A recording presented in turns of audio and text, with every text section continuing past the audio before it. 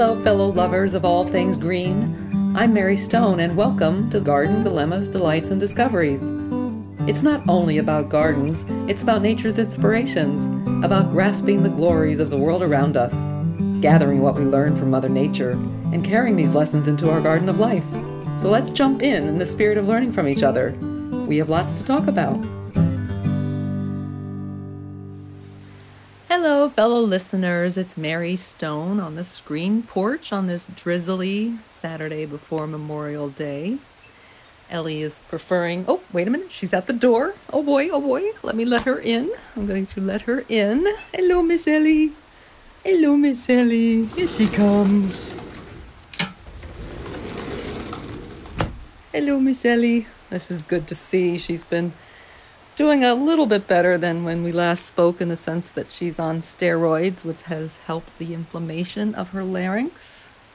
So that part of her changes is a little better managed, although now today she's struggling with going down steps. So thank goodness Kurt can lift her down.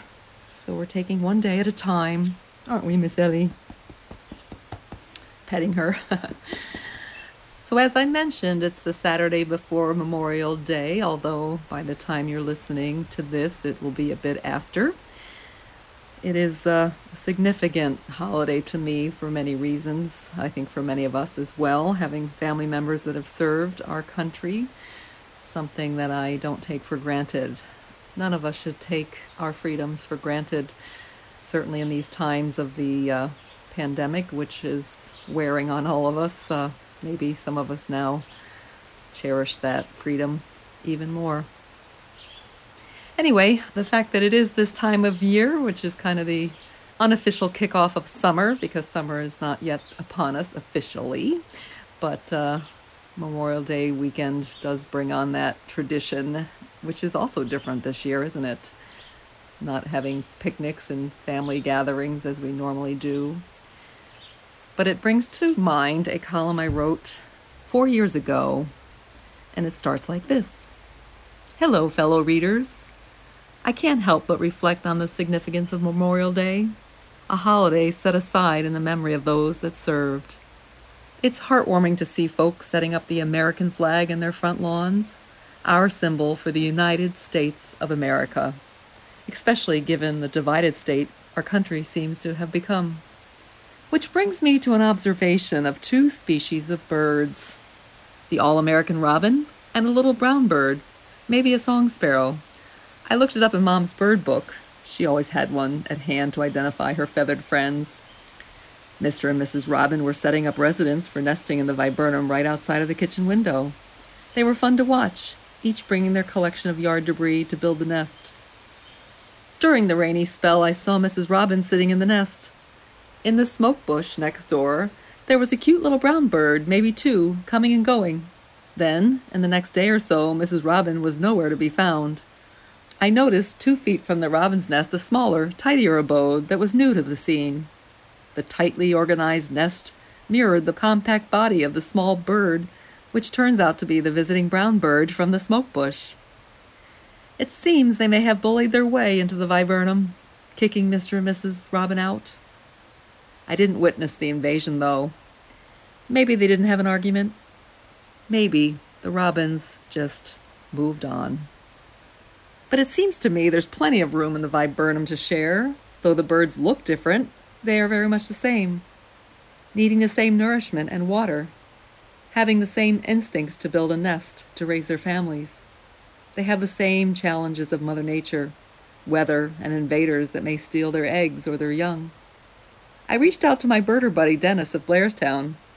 He shared that he's not sure if a song sparrow would have driven the robin away, as they are a lot smaller. But if it did, the robins will find another spot. Comforting to know, but how joyful it would have been to see them living in harmony in the same viburnum, united in one neighborhood, one country, one world. I always end with Garden Dilemmas. AskMaryStone.com. Yes, indeed, this viburnum has become a home to many nestings. It's fun to reflect back on this one. Although it's a little sad to me to imagine 4 years ago we were in the same divided states of America.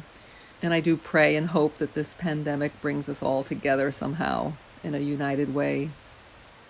Speaking more about robins, I couldn't help myself. I ended up writing a recent column about robins and so forth, so I want to share that next, so please stand by. I wrote this column after waking up Sunday to an empty nest, which brought heaviness to my heart. But I'm jumping ahead of myself here. I don't want to spill the beans, so I'm going to see if Ellie will walk a little bit, maybe, at least to the mailbox, which is down the road a piece from me, actually. We'll get a little bit of an outing, and I'll come back and join you in a little bit. Stay tuned for part 2. So I thought I'd share a recent column that tells more about robins. I was fascinated to do the research for this column because, of course, I've admired robins for a long time, but hadn't known that much about their behavior other than my observation of them. So the column starts out like this. On Sunday, after first call with Miss Ellie, I looked upon the robin's nest in the double file viburnum near the kitchen window. The favored white flowering shrub has been home for other robin families the last few years, maybe even this family, as they'll return if it was a successful nesting spot the year before. I grew attached watching the mama and papa working as a team. It's the females that make the nest, largely. The male helps by finding materials. She'll wiggle her body to form a bowl in the woven nest of sticks and grass. By the way, when the female robin was doing that, I thought she was actually laying her eggs. It was the cutest little thing. Like she just shook around and like she was doing a dance and made that little nesting spot, that little cup for her eggs to be laid. Then she'll lay 3 to 5 eggs that'll hatch in about 2 weeks. Each parent shares the role of sitting on the eggs. Like a tag team, I watch them passing the baton as one glides in, the next flies off. They mustered through 2 below-freezing nights and snow flurries on Mother's Day. They sat firm, waiting for their babies to be born. The color of their eggs inspired the robin's egg blue, the Crayola crayon color, and the color of the Tiffany's iconic blue box. A happy color, but a sad Sunday it came to be. The robins were gone. Half a blue shell was on the ground. Below it, the embryo of what was a new life. It really made me so sad, you have no idea. I had a very, very low, heavy feeling when I came upon that beautiful blue shell.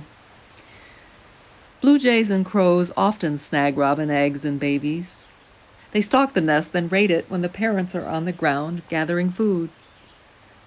There was a flock of crows the eve before, squawking that eerie sound. "Leave the robins alone," I said out loud, though they weren't near the nest then. I hoped my warning would keep them that way. Many admire robins found throughout North America, often considered a symbol of good fortune and renewal and new beginnings. They're amongst the first birds to lay eggs in the spring. The American robin is the state bird of Wisconsin, Michigan, and Connecticut as well. The female tail feathers and head are gray, and their orange bellies are more muted than the male, whose feathers are black. Young robins, called juveniles, have spots on their chests and shorter tails. Their perfect habitat is a large lawn, allowing easy access to worms.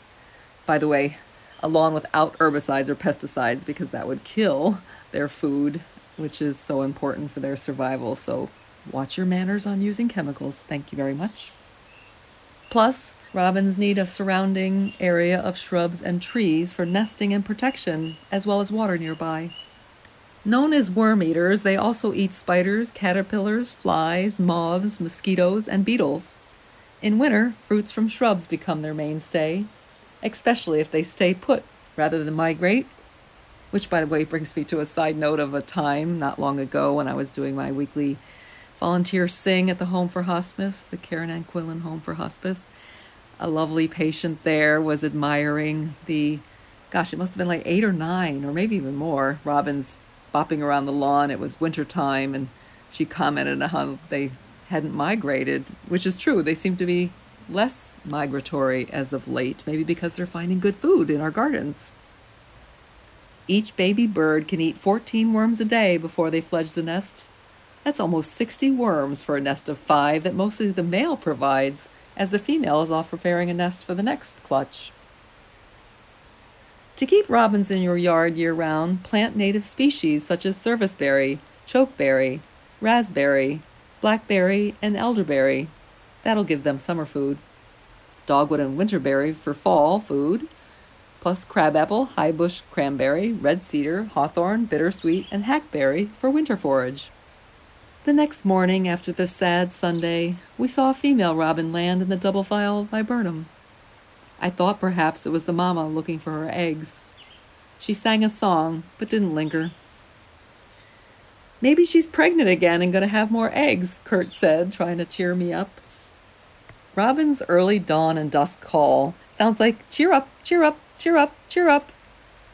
Hearing the visiting robin's song helped me do just that. Yes, so since I wrote the column, I have to say those robins have been visiting the viburnum. I don't see any nesting going on, so maybe they're scouting it out to lay some more eggs. And I did cheer up thanks to the call of the robin. And I also realize it's the cycle of life. It's a circle of time that we all live through in this garden of life. And there's sad times, there's sad times. And sometimes nature can be so cruel.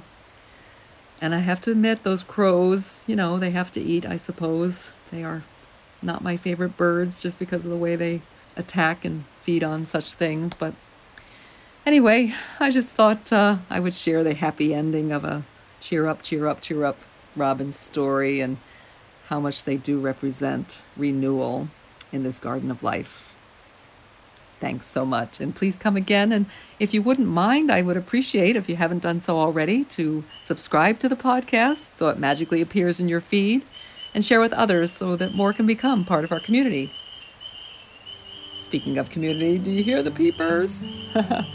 I so enjoy them. I hope you do too. Thanks so much.